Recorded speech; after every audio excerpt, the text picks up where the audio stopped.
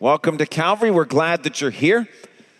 This morning, I want to share with you a picture that some researchers at MIT have somewhat recently come up with, and it's designed to help you figure out if you need glasses or not.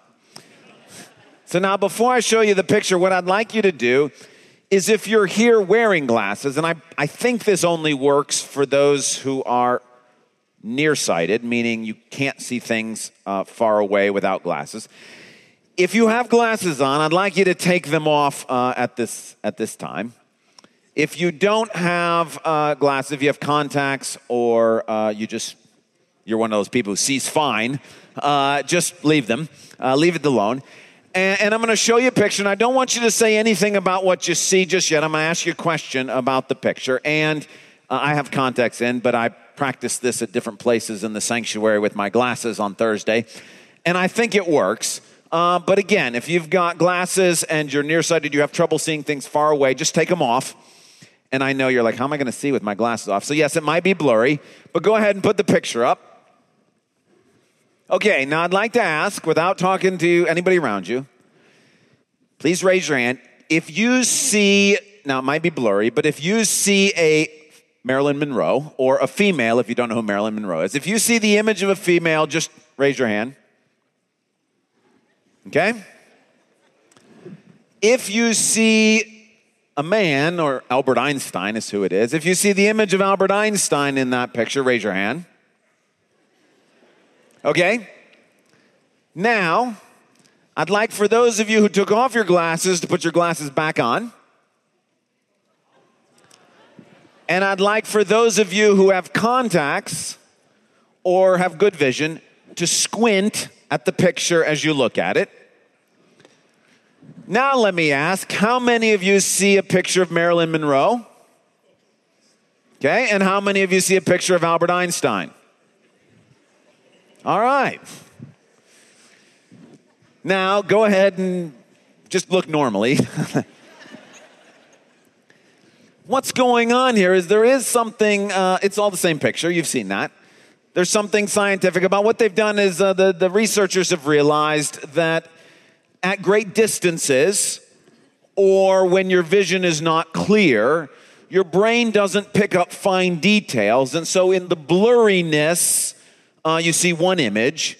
And when you're actually able to see the image up close or in great detail or on a big screen, you see some other things. Now, to show you how this works, we've actually got just a little video where we take this picture as a thumbnail and start it far away and bring it closer. So just watch, run the video, and you'll kind of see how the science of it works from far away.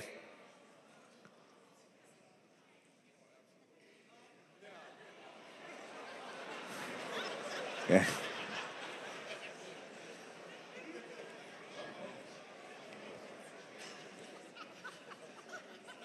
Isn't that cool?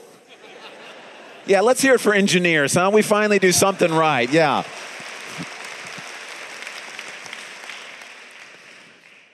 I thought that was pretty great. Now, they've named this picture Marilyn Einstein. And that's an important point, because it's not just a picture of Marilyn Monroe or a picture of Albert Einstein. It's actually a picture of both.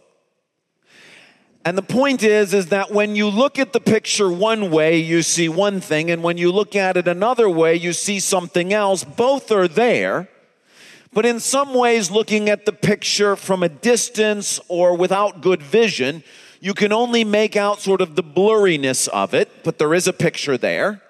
Yet up close or with glasses, you can see more detail, and that brings out another picture, but not a different one. It's all still the same picture, which is why it's Marilyn Einstein and not Marilyn Monroe or Albert Einstein.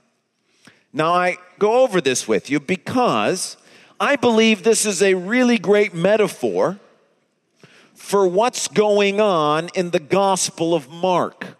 So what I'd like you to do, I'd invite you to take a Bible and turn to the Gospel of Mark. If you need a Bible, there should be one in the rack in front of you. It will look like this, one of the church Bibles.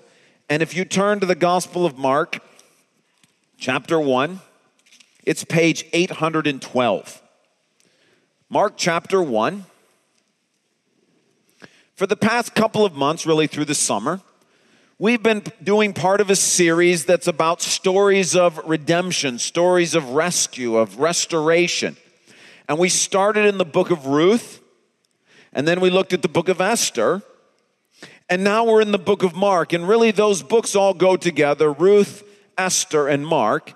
And what we said when we were looking through the Old Testament books of Ruth and Esther is they were really supposed to be preparing us for the picture of Jesus that we're going to see. They were preludes to the main story. This is the main story. And so this morning we're going to be looking at Mark's gospel, and we're going to spend the next year in Mark's gospel. And we believe that Mark's gospel historically is the first one written down. So Matthew's first in the New Testament. But Mark historically, we think, was the first one that was actually written down. And it's interesting how Mark's gospel begins. It's a pretty straightforward, chapter 1, verse 1. The beginning of the good news about Jesus, the Messiah, the Son of God. Essentially, Mark's gospel is a picture, if you will, of Jesus. It's a picture with words, but Mark's purpose is to show us Jesus. And he wants to show us that Jesus is the Messiah or the Christ. That's the same word. Christ is the Greek word. Messiah is the Hebrew word. Jesus is the Messiah, meaning he is the Savior of the world, and that he is the Son of God. That's Mark's purpose. It's pretty straightforward. He wants to show us Jesus. And this gospel is a picture of Jesus.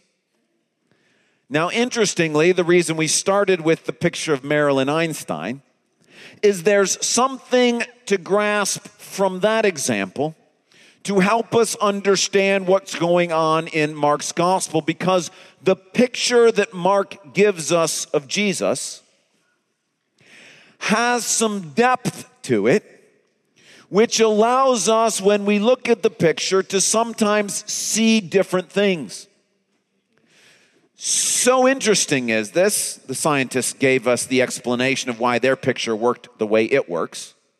Mark also gives us an explanation of what's going on in his gospel. In other words, he teaches us or tells us how it is that we're supposed to read his gospel so that we get from the picture of Jesus that's there all that there is to get. Because at one level, when you read Mark's gospel, you're going to see one thing.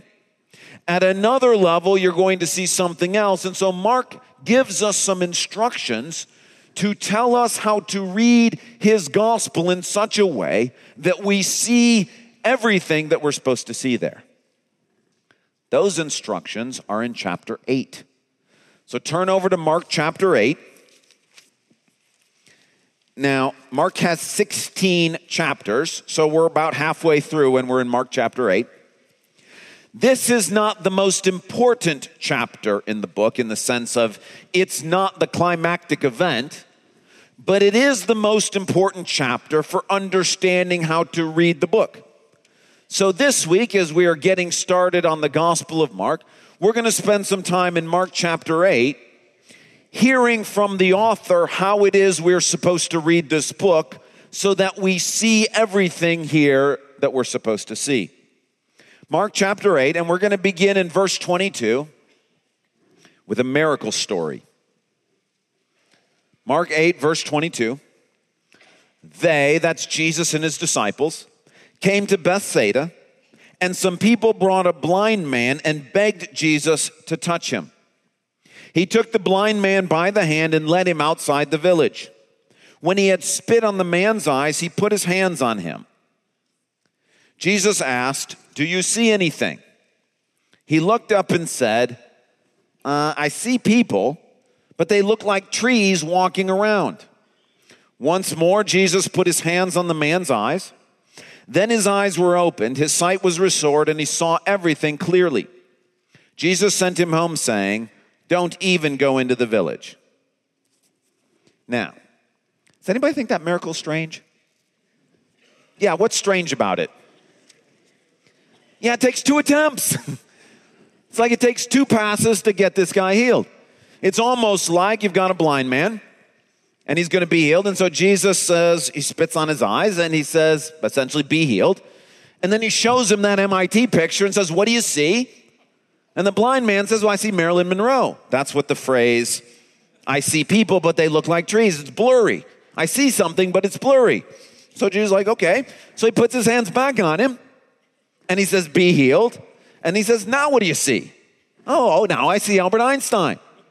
And we think, well, that's kind of weird. Like, why can't he heal him in one fell swoop? I mean, after all, Jesus is human, but he's not just human. He's also God himself incarnate. The very God who created the whole universe. The very God who created the eyeball. The very God who invented sight and light and all these things. And we've seen Jesus raise people from the dead. And we've seen Jesus take those who are blind and give them sight immediately. And so the point is not that he's some sort of simply human miracle worker whose miraculous powers weren't sort of in full power that day. This is God himself. He just says the word and it happens. So why does it take him 2 passes to get this guy's sight restored? Well, it's because Jesus wants to teach a point about spiritual blindness, and he's using physical blindness for the illustration. You see, physical blindness can be miraculously healed in one fell swoop. We see lots of examples of that in the Bible. Spiritual blindness is almost never healed in one fell swoop, either in the Bible or today. Now, this story, this miracle story, the reason it gets our attention in Mark's gospel is because, number one, Mark's the only one that has this story. Matthew, Luke, and John don't record this story. And Mark puts it right before what essentially all commentators and all sort of careful readers of the book of Mark think is the turning point in the gospel. So keep going with me in Mark chapter 8. Remember, we're trying to hear from Mark how it is we're supposed to read his gospel. Verse 27. Jesus and his disciples went on to the villages around Caesarea Philippi. On the way, he asked them, "Who do people say I am?" They replied, "Some say John the Baptist, others say Elijah, and still others one of the prophets." "But what about you?" he asked. "Who do you say I am?" Peter answered, "You are the Messiah." Jesus warned them not to tell anyone about him.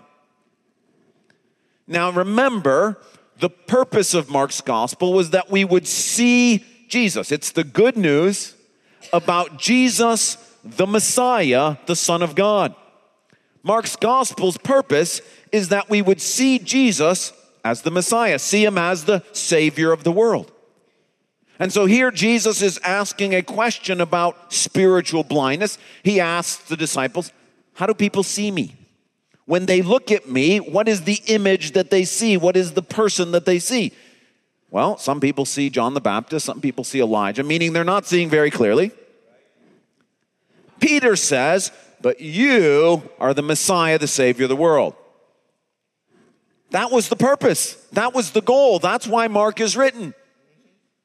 But the odd thing is, we're only halfway through the book. Like it should be, well, if that was the goal, Peter's figured it out, he's the Messiah. It just should simply say at the end of verse 30, the end. Like we did it. Good job. He's figured out this is the Messiah. And he's done so because God has opened his eyes to be able to see. Other people are completely blind when it comes to Jesus, but Peter has had his eyes open and he sees him not as John the Baptist, not as Elijah, but as the Savior of the world.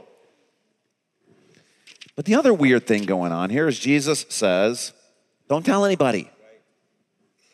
What? I thought we were supposed to tell people. I mean, Mark's gospel is written is so that everyone will know that Jesus is the Messiah. Here, Peter identifies that Jesus is the Messiah, and Jesus says, shh, don't tell anybody. Now, that's weird to me. But not only is it here, when you go through the Gospel of Mark, or when we work through it together as a church, you're going to find that there are multiple times that Jesus says to people, don't say anything. In fact, I want to show all of those occurrences to you. So go back to the beginning in Mark chapter 1.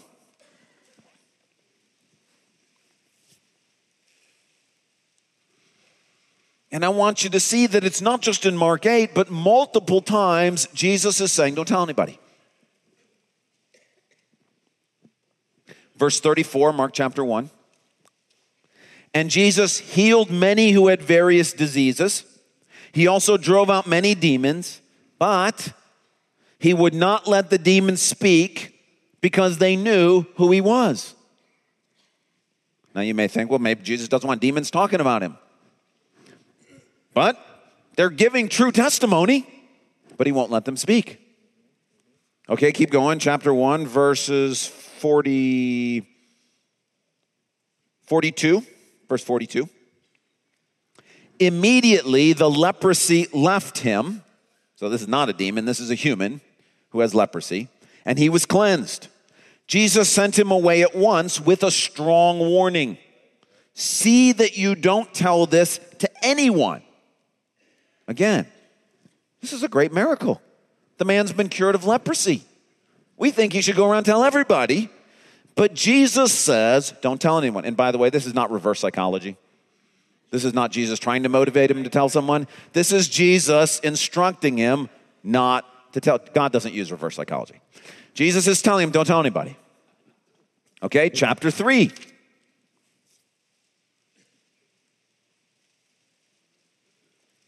Verse 11.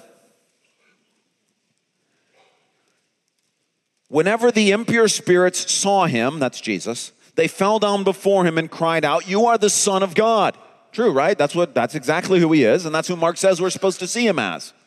But he gave them strict orders not to tell others about him. Again, do not speak about me. Mark chapter 5. Verse 41. Jesus took her, this is a little girl that's died, she's 12 years old, took her by the hand and said to her, Talitha cum, which means, little girl, I say to you, get up. Immediately the girl stood up and began to walk around. She was 12 years old. At this they were completely astonished. Yeah, I would be too. This girl was dead and he's raised her from the dead.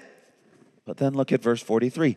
He gave strict orders not to let anyone know about this and told them to give her something to eat. Same thing. Don't tell anyone. Chapter 7. Verse 35.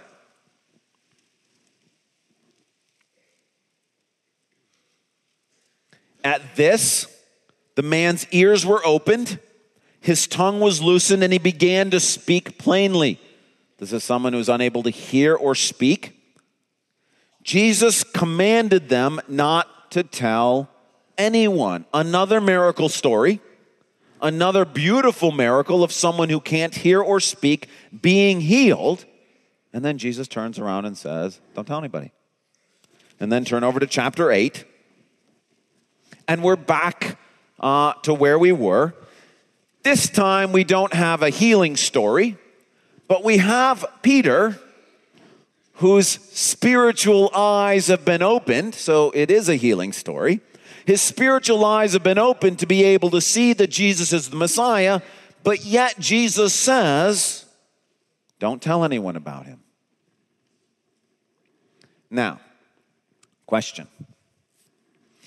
What do you notice about where in the book of Mark all those references I just took us through are located?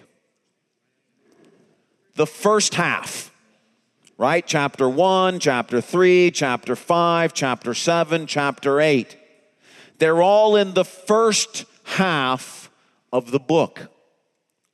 Then Peter makes the declaration. So Peter's been there for the whole first half. He's seen demons cast out.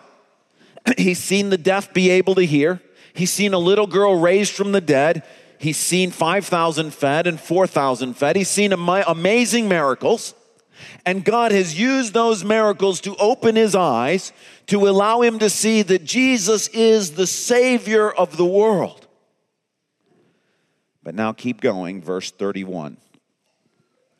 After Peter makes this epic declaration, you're the Savior of the world. Look what verse 31 says. And this is why scholars recognize this point as the turning point in Mark's gospel. He then, what's the next word? Began to teach them that the Son of Man must suffer many things and be rejected by the elders, the chief priests, and the teachers of the law, and that he must be killed and after 3 days rise again. He spoke plainly about this. And Peter took him aside and began to do what? Rebuke him. In other words, Peter pulls Jesus aside and says, hey, I don't want to embarrass you publicly, but buddy, stop saying those things. You don't know what you're talking about. Whew. When Jesus turned and looked at his disciples, he rebuked Peter. Get behind me, Satan. You do not have in mind the concerns of God, but merely her human concerns. Wait a second. Literally what? A minute earlier, 2 minutes earlier? Right. Peter just declared, you are the Messiah. But now we see there's some problem in what Peter thinks that means that Jesus is the Savior of the world. And it's like we've gotten to the first stage. Jesus is the Savior of the world, and Jesus says, it's now time to move to a second stage whereby he can begin to teach stuff that wasn't obvious in the first 8 chapters. See, the book of Mark is really set up in 2 halves. When Peter declares that Jesus is the Messiah, that's the end of the first half. And it really functions like the first time Jesus heals the blind man. It's not because he doesn't have the ability. He's using his physical blindness to show what's going on spiritually. And the first half of the book of Mark is Jesus opening people's eyes to see that he is the Savior of the world. But there's more to the story, which is why in the first half, when people have only seen the healings and the miracles and the casting out of the demons, Jesus says, it's not time to go public with this yet because there's more to the story. And we see that because after Peter says you are the Messiah, he then turns around and rebukes Jesus when Jesus begins to teach that he is a suffering Messiah. Clearly, Peter doesn't understand what it means for Jesus to be the Messiah. That's why there's actually one more time that Jesus tells his disciples not to say something, but it sounds a little different. Look over in chapter 9. Peter, James, and John are coming down from the Mount of Transfiguration, which means they've just seen Jesus transformed in their eyesight into his eternal glory. As they're coming down the mountain, verse 9, Jesus gave them orders not to tell anyone what they had seen. But this, look how it's different, until the Son of Man had risen from the dead. They kept the matter to themselves, discussing what rising from the dead might mean. See, the idea is that in the second half of Mark's gospel, you have a second healing that's taking place spiritually, whereby at the end of Mark's gospel, by the time Peter's ready to write 1 Peter. He's come to understand that not only is Jesus the Savior of the world, he is the suffering Savior of the world.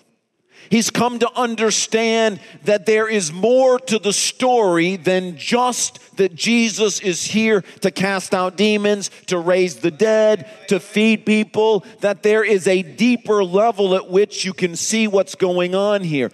It's like the Marilyn Einstein picture.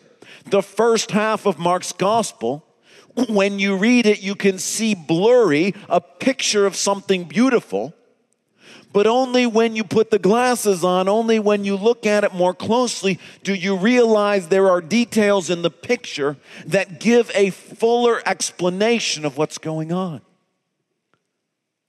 2,000 years before those MIT researchers came up with that, Mark is doing that in his gospel. And he set his gospel up in this way so that the first half of the gospel is designed to do the first stage of spiritual blindness healing that we need, which is designed to help us to see that Jesus is the Savior of the world. The second half of Mark's gospel is designed to cause the second stage of the spiritual blindness healing miracle to occur, which is to see that he is the suffering Savior of the world.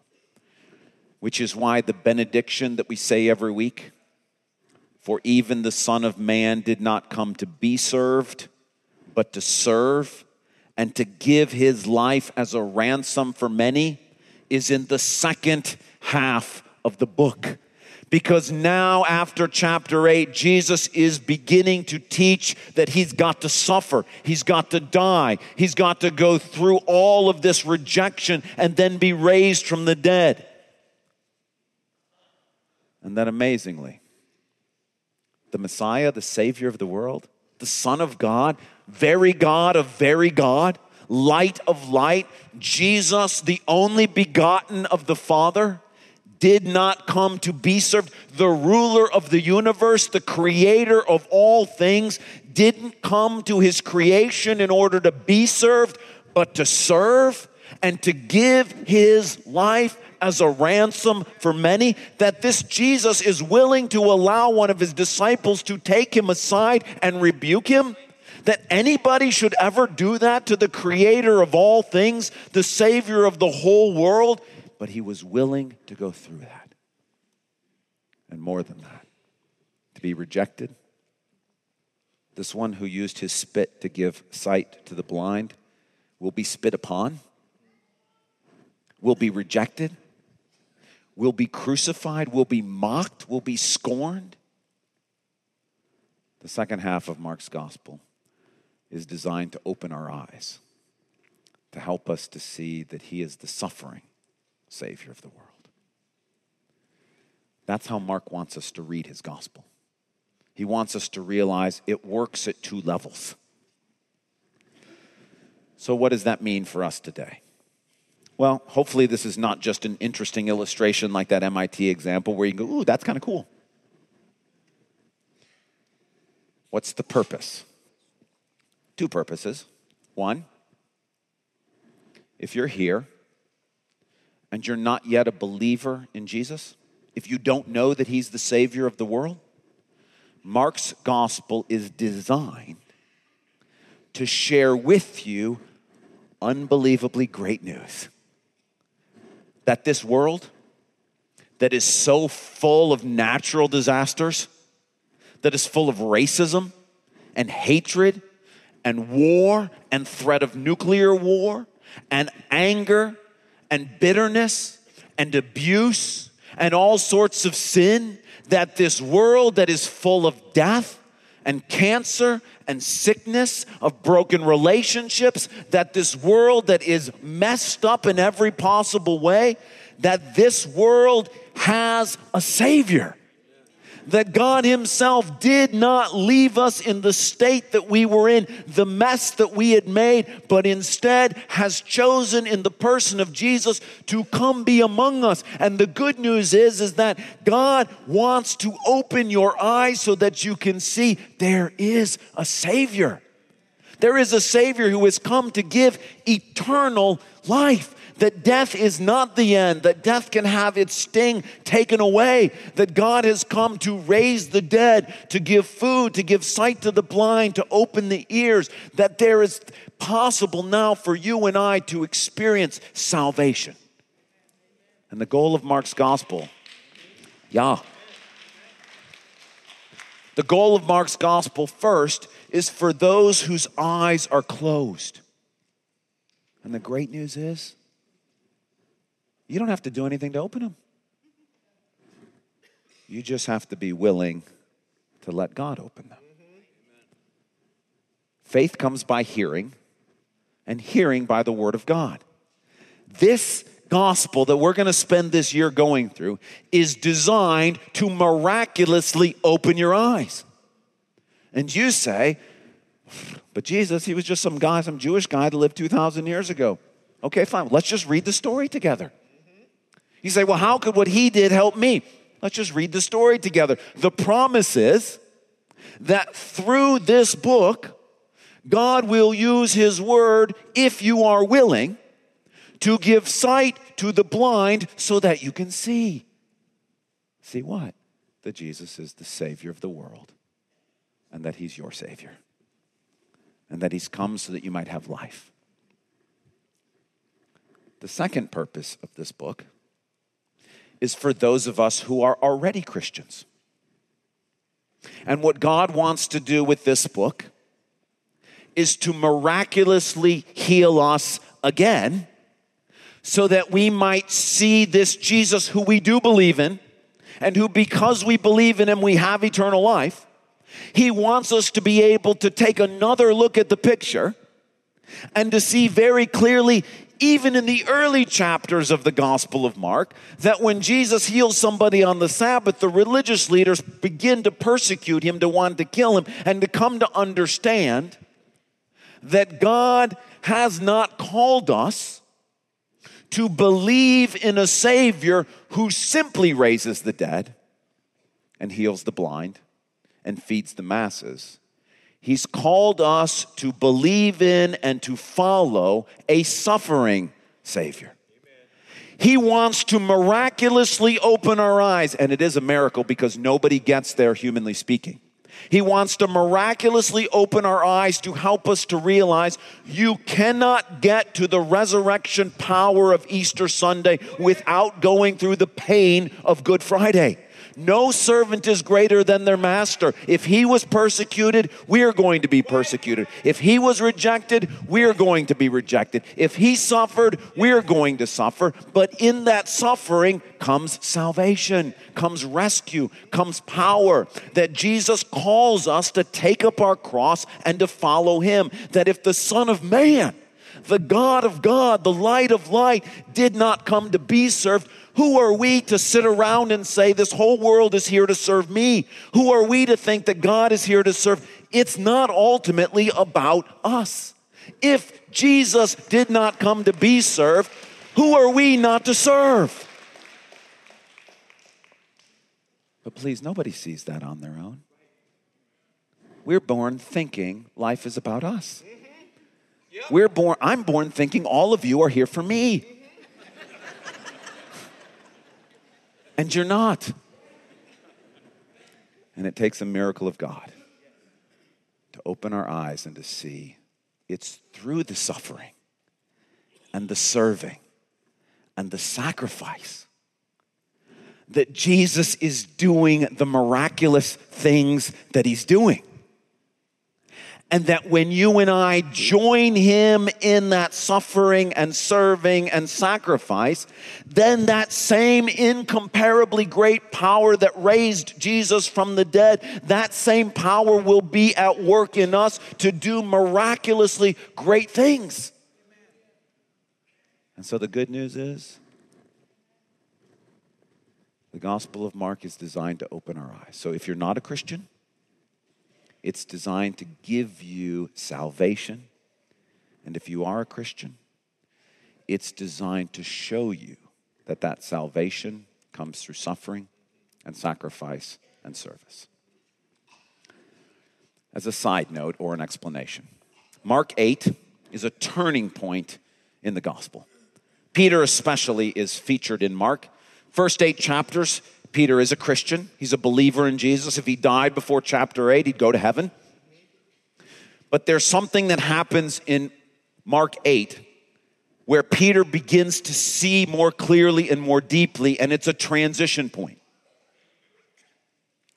I believe for us as a church that this journey of Grace Beyond that we've been on, this building project, is like a Mark 8 kind of turning point. I believe that God has been wanting to teach us. Please, I've told you this many times. It's never been about a building. It's always been about learning to obey, learning to sacrifice, learning to give, and to see the power that comes through that. This is the reason why it's been a struggle to raise the money. This is the reason why we had to move out for 8 months and go to another location. This is the reason why many of you individually, I know, have been going through your own valleys of darkness during Grace Beyond, that you've been in your own spiritual struggle. Trust me, there's been great blessings in this, but the onslaught of spiritual warfare in the midst of this has been overwhelming. I said this to a friend the other day when we were crying, literally crying together at lunch because of just the incredible amounts of suffering and difficulty we were being asked to endure as we take this church and go through this process together. And I said to him, you know what? It feels like we're finally pulling our weight as a church spiritually. And what I meant by that was, with the onslaught of darkness and difficulty and problem, there's got to be some churches in China and in India and in South America who have it a little bit easier because we're starting to pull some of our weight. That there are not infinite numbers of forces of darkness, and that if we're finally starting to attract some of that opposition, there are other brothers and sisters around the world who get to experience a little bit less because we're finally pulling our own weight. And there's something about this in the midst of this difficulty that made me feel good, because it cannot be that Christians in China have to suffer, but Americans don't. It cannot be that Christians in Brazil have to suffer, but Americans don't. It cannot be that only certain churches have to serve and to sacrifice and suffer. What does that mean if we're a church where those things aren't happening? And the fact that God is leading us through this Mark 8 kind of transformation made me realize this is what he wants to do. He wants to change our vision as a church, so we're not simply a place where people come to be served, but a place where people come to serve. A place where people come not so that others can sacrifice for them, but so that we can sacrifice for others. A place where we can follow in the footsteps of Jesus. And the miraculous thing is God's been doing that apart from any plan of any human being to get us to this point. And it's a miracle.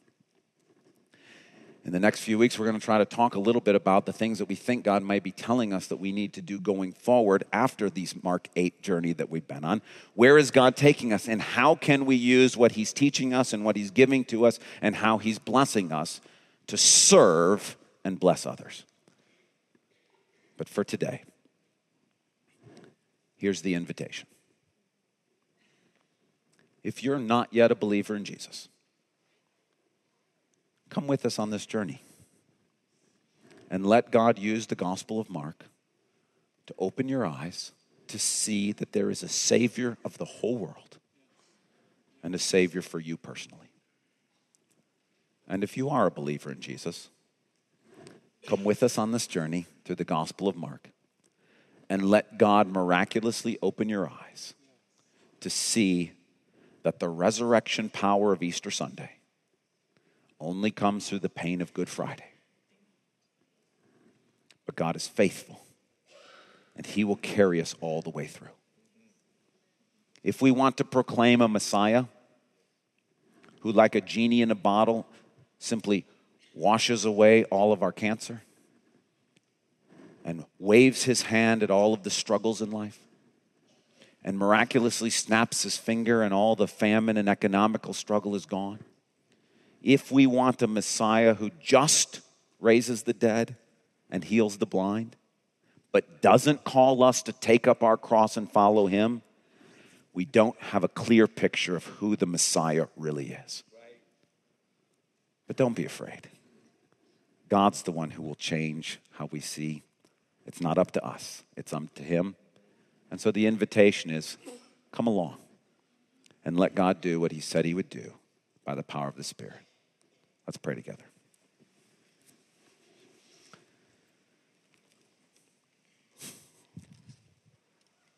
Lord Jesus, I'm more amazed at what you've accomplished through this Gospel of Mark. How in the world 2,000 years ago did you explain these things and do these things and yet have them speak to our hearts today? Jesus, surely you are present with us. Open our eyes, Lord, and let us see. Help us to see who you are. Lord, forgive us for ignoring you, for being blind to the fact that you came to give your life that we might have eternal life. Forgive us for being blind to the fact and thinking that somehow this is all about us, that we deserve to have you serve us and sacrifice for us. Lord, we want to take our place. We want to carry our weight. We want to come alongside and we want to follow after you. But Lord, if we can't see, we will just stumble and fall. And so I pray right now at the beginning of this series, Lord, that through your word, you would lead many to faith. And that, Lord, through your word, you would lead many of us into a deeper faith, that we might follow you to the cross, through the resurrection, into the glory that you have waiting for us. We ask this in your name and by your power. Amen.